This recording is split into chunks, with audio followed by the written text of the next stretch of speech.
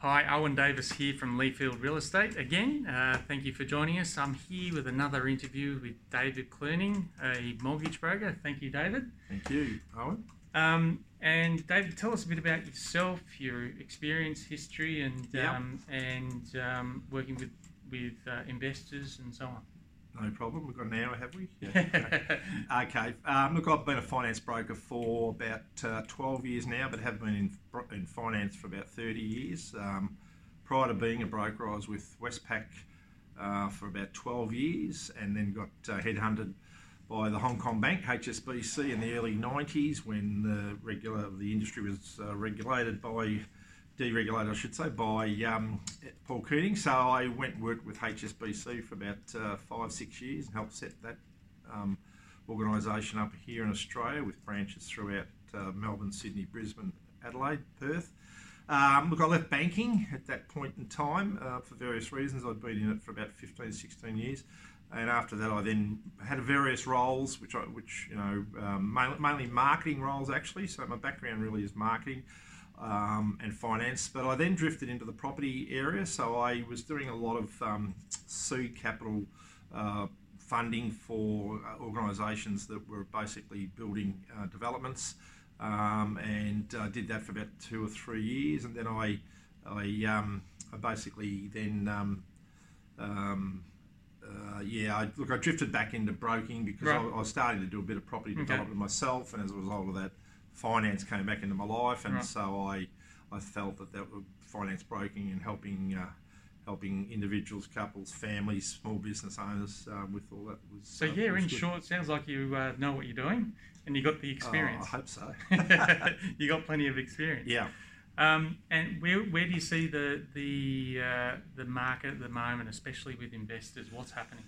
Yeah, look, as you've read in the media, the market's really tough on a couple of fronts. The property pricing has come down as it had to. Yep. The increase in property values in the last 5 years was astronomical, and probably the fastest increase I've ever seen in my time. Some properties were doubling in price in 3 and 4 years in some areas, particularly in the Melbourne and Sydney markets, which are the larger two markets. And so property prices have had a correction and have come down probably around about 10, 11, 12% in those two markets, and probably smaller reductions in the smaller markets of Adelaide and Brisbane. So the property prices have come down. On the back of that, we also have a credit squeeze at the moment with the banks.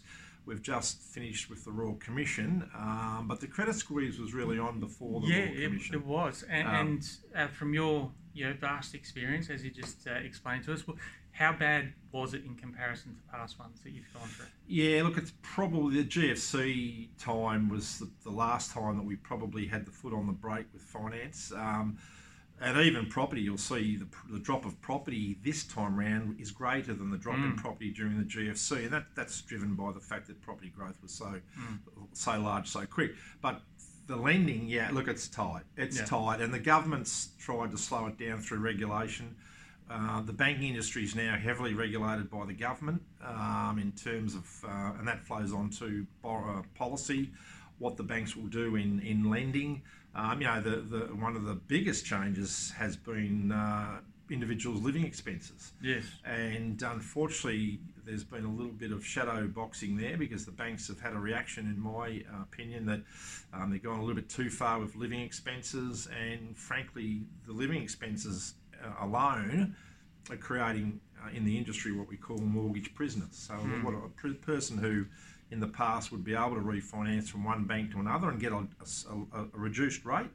I've got examples of clients who are currently on 4.6, 4.7 for their owner-occupied loans, trying to get them down to 3.6, 3.7, but you can't move them because the living expenses now being deemed and being formulated by the banks, killing the deals, and we can't do the refinance. So they don't even qualify for the loan they got? They don't qualify for the loan they've got under current policies, which is a real concern.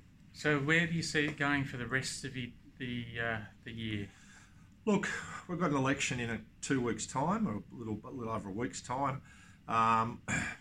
Whether Labor or Liberal get in, either one, obviously, but I think we've got to get past that. There's a lot of instability at the moment and uncertainty. Consumer confidence is very low. And I know we spoke about inflation and we've spoken about unemployment before this interview, and look, they're quite strong, but I think it's consumer confidence is the problem. So once the election settles down, we get through winter, we start to move into that spring period, I think you'll start to see a bit more activity in the marketplace, particularly with properties. I think the forecasters are saying that properties will probably come off 1 or 2% this year, but it'll start to bounce back in 2020, and then in 2021 you'll see property prices starting to climb back up again. So for the rest of this year, I think there still will be a little bit of consolidation. I think that people will still have to continue to look at their own personal budgets, which they should anyway,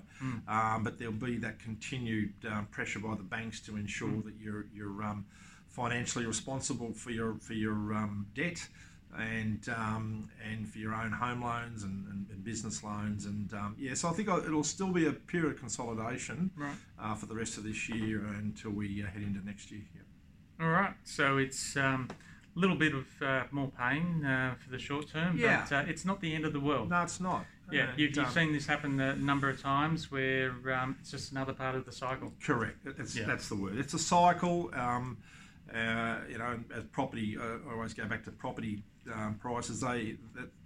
Nothing's more in cycle than property prices, and as we've seen, they've gone up over the last 50 years. They've gone down, but slowly it'll increase. The other thing is the wages. Wages have been going up for a number of years, but they haven't in the last 2 years. Wages have come to a standstill, and that's putting pressure on consumers. And I think the other thing that in terms of living expenses, the cost of electricity and petrol and things like that are starting to bite a little bit now that wages have stagnated. So again, period of consolidation, and I think next year the credit squeeze we're currently experiencing with the banks will ease, and lending may become a little bit easier.